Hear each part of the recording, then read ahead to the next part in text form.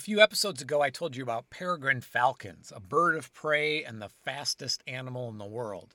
Today, I want to tell you about some other birds of prey, 4 that are hawks and 2 that aren't.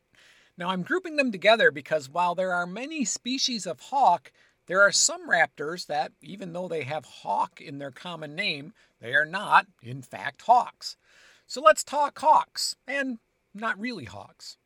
I'm your host, Tim the Nature Nerd O'Hara, and this is the Dispatches from the Forest podcast.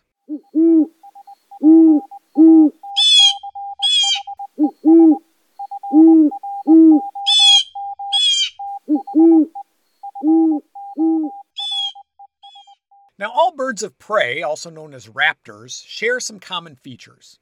Owls are nocturnal, they hunt at night, but any raptor that's not an owl, hawks, falcons, osprey, eagles, and vultures, are diurnal, they hunt during the day.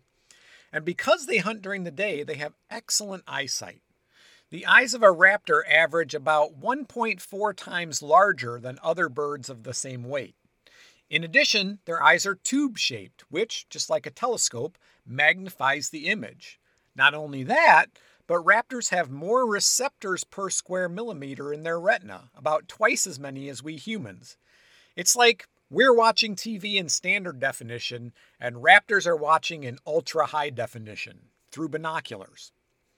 Another common feature of raptors is their beak.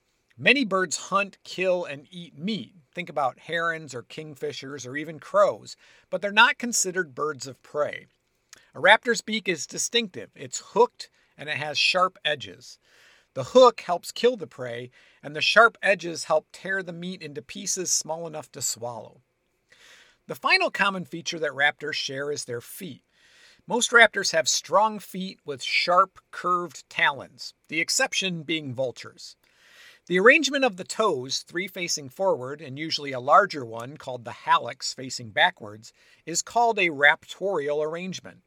When catching prey, the hallux is pushed through the prey, which not only kills the prey, but helps the raptor carry it to a safe place and put that beak to use.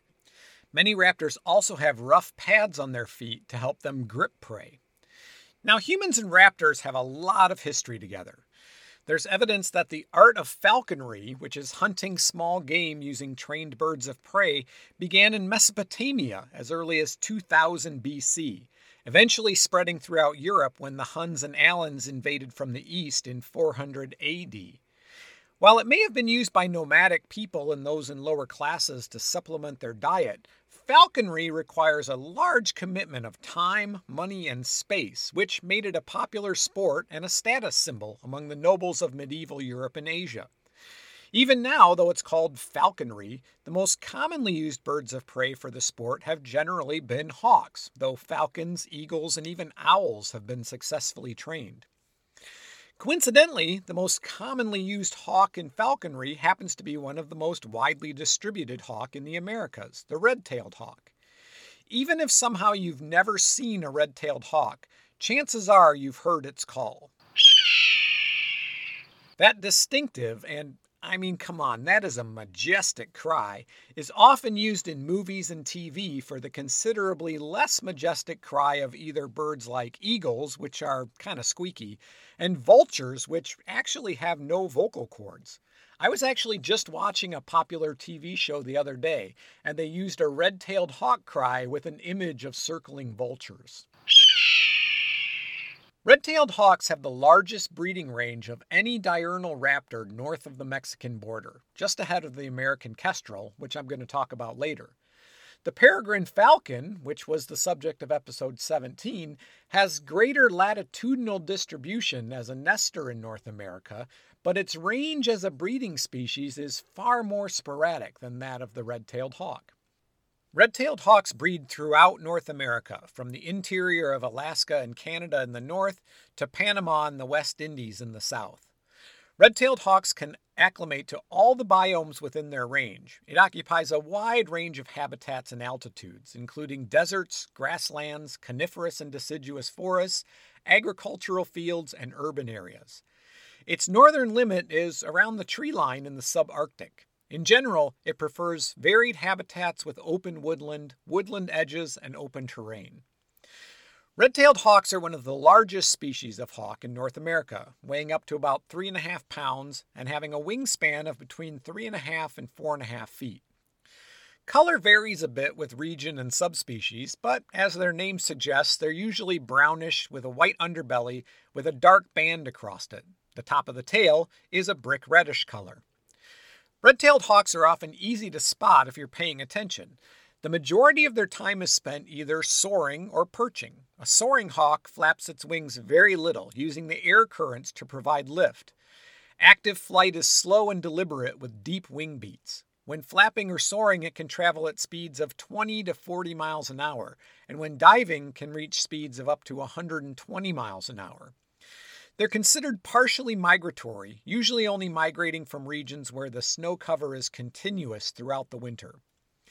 Now, contrary to popular belief, soaring hawks are not usually hunting. Red-tailed hawks hunt either from a perch or with a much lower flight. Normally, they'll perch on a tree branch or a telephone pole and can sit there for hours, occasionally stretching a single wing or a leg to keep limber. I mean, it's all fun and games until you pull a hammy, right? Hunting red-tailed hawks also use trees, bushes, or rocks for concealment before making a surprise attack. Now, red-tailed hawks are opportunistic feeders, meaning that any small animal they encounter is a possible source of food. Their most common prey, though, is rodents, which make up about 85% of their diet, along with rabbits. But they'll also eat birds, reptiles, fish, amphibians, and invertebrates.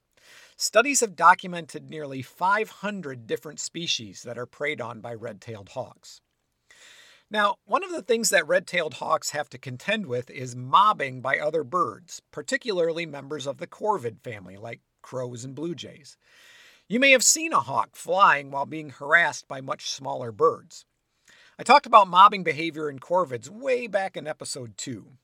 Now, crows can be a particular problem for a solitary hawk because they can gather in large groups, as many as 75, and have the ability to either injure a lone hawk or separate a nesting pair, which leaves the eggs and young vulnerable. Crows are well known for being nest predators. Interestingly, birds that mob red-tailed hawks can tell how distended the hawk's crop is. A distended crop indicates that the bird has eaten recently. A flat crop indicates that it might be getting ready to hunt. Mobbing is more likely to occur when the hawk is presumably just about to hunt. In the woods here at Dispatches HQ, we have a cousin of the red-tailed hawk, the red-shouldered hawk. Although somewhat similar in appearance, red-shouldered hawks are smaller than their red-tailed cousins, weighing less than 2 pounds and with a wingspan of just over 4 feet. Adults have brownish heads, reddish chests, and pale bellies with reddish bars. Their tails, which are long for a hawk, are marked with narrow white bars. Their red shoulders are visible when the birds are perched. Red-shouldered hawks are not as widely distributed as their cousins. These are, in general, a forest raptor. In the east, they range from the eastern edge of the Great Plains as far north as the southern edge of Canada and south to the Gulf Coast and eastern Mexico. The most northern populations do migrate and have been known to venture westward during that time. A western population inhabits a narrow strip along the west coast, breeding west of the Sierra Nevada mountains from northern California to northern Baja California, although they have recently been documented in Oregon and east of the Sierra Nevadas in California and southern Nevada. Now, like I said, the red-shouldered hawk is a forest raptor. Western populations inhabit riparian and oak woodlands, in addition to eucalyptus groves and some residential areas. In the east, they inhabit bottomland hardwood stands, swamps, and upland forests. You will also find red-shouldered hawks in suburban areas where houses or other buildings are mixed into woodlands.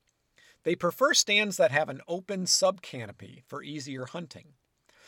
Red-shouldered hawks search for prey either while perched on a treetop or soaring over woodlands. When they sight prey, they drop directly onto it from the air. When hunting in clearings, they fly high and drop to surprise prey. They might even cache food near their nest to eat later. Like other hawks, they prey primarily on small mammals, but they'll eat insects, birds, or amphibians. In areas where they're common, crayfish can actually be an important source of food. Now, like most raptors, the red-shouldered hawk is monogamous and territorial. While courting or defending territories, they call in a distinctive, screaming kia call, usually repeated 3 to 4 times.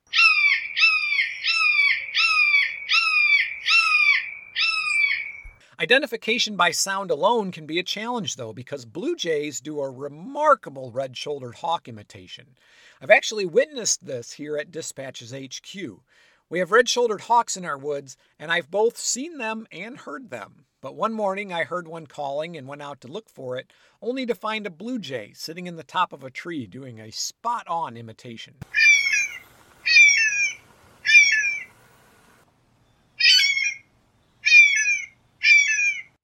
Courtship displays occur on the breeding grounds and involve soaring together in broad circles while calling or soaring and diving toward one another.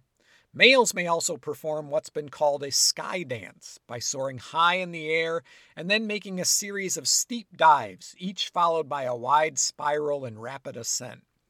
These courtship flights usually occur in late morning and early afternoon. Prior to 1900, the red-shouldered hawk was one of the most common North American raptors. However, population densities have decreased precipitously due to the clearing of mature forests since that time. In addition, forest clearing has led to a population increase of the red-tailed hawk, which, on occasion, will prey on its cousin.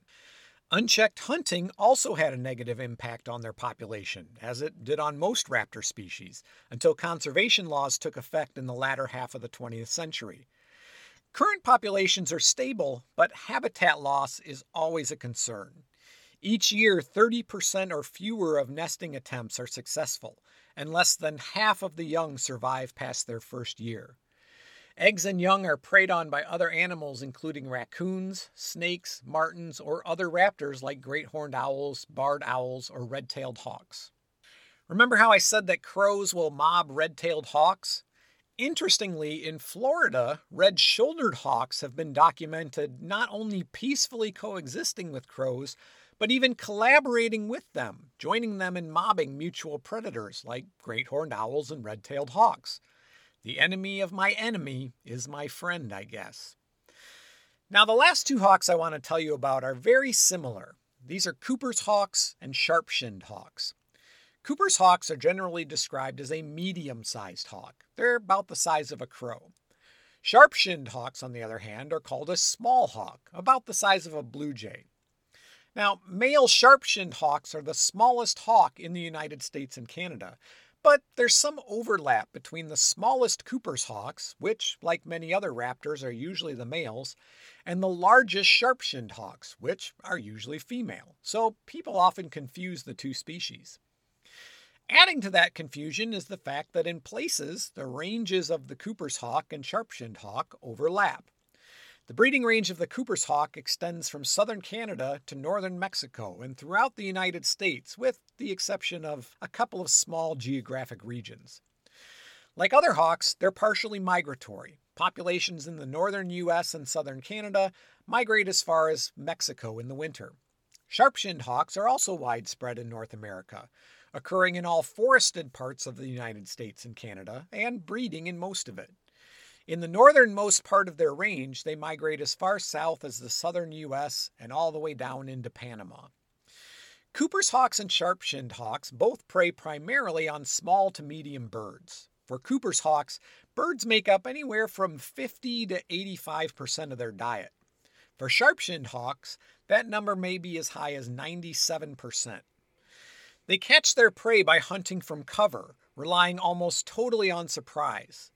They hunt with agile, twisting flights through dense vegetation, interspersed with short periods of perching and scanning. And hunting in this manner is dangerous. In one study, 300 Cooper's hawk skeletons were examined, and it was found that almost 1/4 had healed fractures in the bones of the chest. Cooper's hawks normally catch their prey with their feet and kill it by constriction, repeatedly squeezing it and holding it away from its body until it dies. They've also been seen drowning their prey by holding it underwater.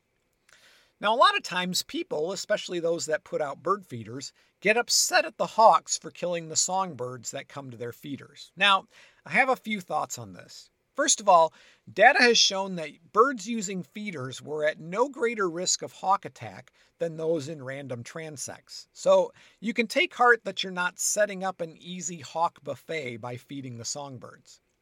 Secondly, I'd much rather have a hawk kill a songbird at my feeder than my neighbor's cat. The hawk is at least a native species, the cat is not. And finally, I prefer to think of it like this. If a songbird gets killed by a hawk, that's a bad day for that songbird, to be sure. But it's a good day for the hawk, because after all, the hawk has to eat too, and it's just fulfilling its natural role in the ecosystem. Okay, now I want to tell you about a couple of raptors that are not hawks, even though they have hawk in their common name. The first is the American kestrel, often called a sparrowhawk. But the kestrel is not a hawk, but rather a falcon. It's the smallest and most common falcon species in North America. Kestrels are similar to sharp-shinned hawks in size, roughly the size of a blue jay or a mourning dove. Now, many raptors display what's called sexual dimorphism, a fancy way of saying that males and females look different. With many raptors, the main difference, sometimes the only difference, is size. Females are usually somewhere between 15 and 25% larger than males. But with kestrels, they also differ in their plumage. The main difference, though not the only one, is that male kestrels have slate blue wings, while females are reddish brown. Both are pale when seen from below, and warm, rusty brown spotted or black above, and they have a black band near the tip of their tail. Both sexes also have pairs of black vertical slashes on the sides of their faces. Since one is in front of the eye and one behind it, these marks are sometimes called a mustache and a sideburn. They also have two black spots called ocelli on each side of the nape of the neck. The function of these spots is up for debate, but it's commonly thought that they act as false eyes, helping protect the bird from potential attackers. Now, as I said, in addition to being the smallest falcon in North America, kestrels are also the most common. Its breeding range extends from central and western Alaska, across northern Canada, south throughout the U.S., into Mexico and the Caribbean. It's widely distributed throughout South America as well. Most birds breeding in Canada and the northern United States migrate south to Central America in the winter. Kestrels nest in cavities, but can't excavate them on their own. They rely on old woodpecker holes, natural tree hollows, rock crevices, or nooks in buildings and other human-built structures. This is another bird species that benefits from standing dead trees. The male searches for possible nest cavities, and when he's found suitable candidates, he shows them to the female, who makes the final choice. Typically, nest sites are in trees along wood edges or in the middle of open ground. The female lays 3 to 7 eggs, and both sexes help to incubate them. As far as diet goes, kestrels feed on small animals. Primary prey are insects like grasshoppers and crickets, but they'll also eat lizards, mice, voles, shrews, frogs, and small birds like sparrows, hence the tag sparrowhawk. Their broad diet has contributed to their success and adaptability as a species. The kestrel's primary mode of hunting is perching and waiting for prey to come near. The bird is usually seen along roadsides or fields, perched on objects like trees, power lines, signs, or fence posts. It also hunts by kiting, which is hovering 30 to 60 feet in the air with rapid wing beats and scanning the ground for prey. Kestrels are actually the only raptor capable of hovering, but they can't beat their wings fast enough to do it like a hummingbird. They need to face into the wind to do it, which explains why it's called kiting. Before striking, the kestrel characteristically bobs its head and tail, then makes a direct flight toward the prey to grab it in its talons. Kestrels conserve energy when hunting and pick their attacks very carefully. So if you spot one hovering, keep watching. There's a good chance you'll get to see it strike. Okay, the last raptor I want to tell you about today is the osprey, which is often called a sea hawk, a river hawk, or a fish hawk. But like the kestrel, the osprey is not a hawk, but it's also not a falcon or an eagle either. The osprey actually belongs to its own family. Ospreys are large raptors, similar in size to red-tailed hawks, but with longer wings. An adult osprey measures about 2 feet long, but has a wingspan just shy of 6 feet. They're brown on the upper parts and predominantly grayish on the head and underparts. They're the second most widely distributed raptor behind the peregrine falcon. Osprey can be found on every continent except Antarctica, and they adapt to a wide variety of habitats, just as long as there are fish. The osprey is unique among North American raptors for several reasons, but one of the primary reasons is that the osprey is piscivorous, a fancy word meaning that it eats fish almost exclusively. Other raptors might include fish in their diet, but 99% of an osprey's diet is fish. And let me tell you, when you're that specialized as a hunter, you become very, very good at it. Studies of osprey determined that they were successful on 1 out of every 4 hunting attempts, and sometimes had a success rate of up to 70%. The average time spent hunting without making a catch was 12 minutes. I know some fishing enthusiasts, myself included, who would love to catch a fish on 1 in 4 casts or even every 12 minutes. But for the osprey, this success rate has another benefit. Since bald eagles are notorious for harassing osprey into dropping their catch so they can steal it, the osprey won't have to wait long before it has another chance if an eagle steals its dinner. Osprey have evolved several adaptations that contribute to their fishing success. Their vision is well adapted to detecting underwater objects from the air. They spot their prey from 30 to 100 feet above the water, hover momentarily, then plunge feet first into the water, frequently submerging completely. As an osprey dives, it adjusts the angle of its flight to account for the distortion of the fish's image caused by refraction. Osprey's feathers are dense and oily to prevent them from getting waterlogged, and they have closable nostrils to keep water out when they hit the water. Their large wings give maximum lift from the water, but it's their feet that are the most specialized for catching fish. First of all, unlike other raptors which have a longer rear talon, osprey's toes are all equal length. Also, unlike other diurnal raptors, their outer toe is reversible, although this is a trait they share with owls. This lets them grip prey with 2 toes on either side. Finally, needle-like structures under their toes called spicules, combined with backwards-facing scales on their talons that act as barbs, combine to help them get a good firm grip on slippery fish. Once they catch a fish, they carry it head first, in line with their body for better aerodynamics, to a nearby perch to eat. And with that, wild wanderers, we've reached the end of this episode. Thank you as always for listening. Be sure to leave a like and subscribe.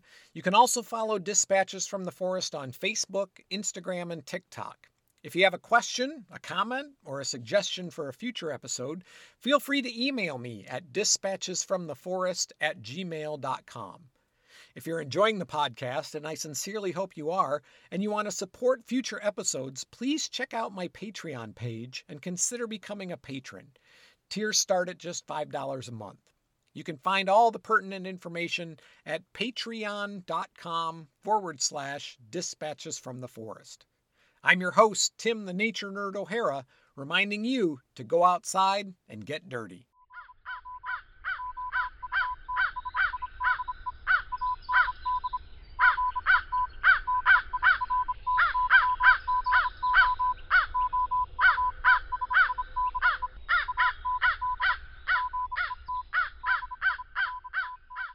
The Dispatches from the Forest podcast is a production of Dispatches from the Forest and may not be used or rebroadcast whole or in part without express written permission.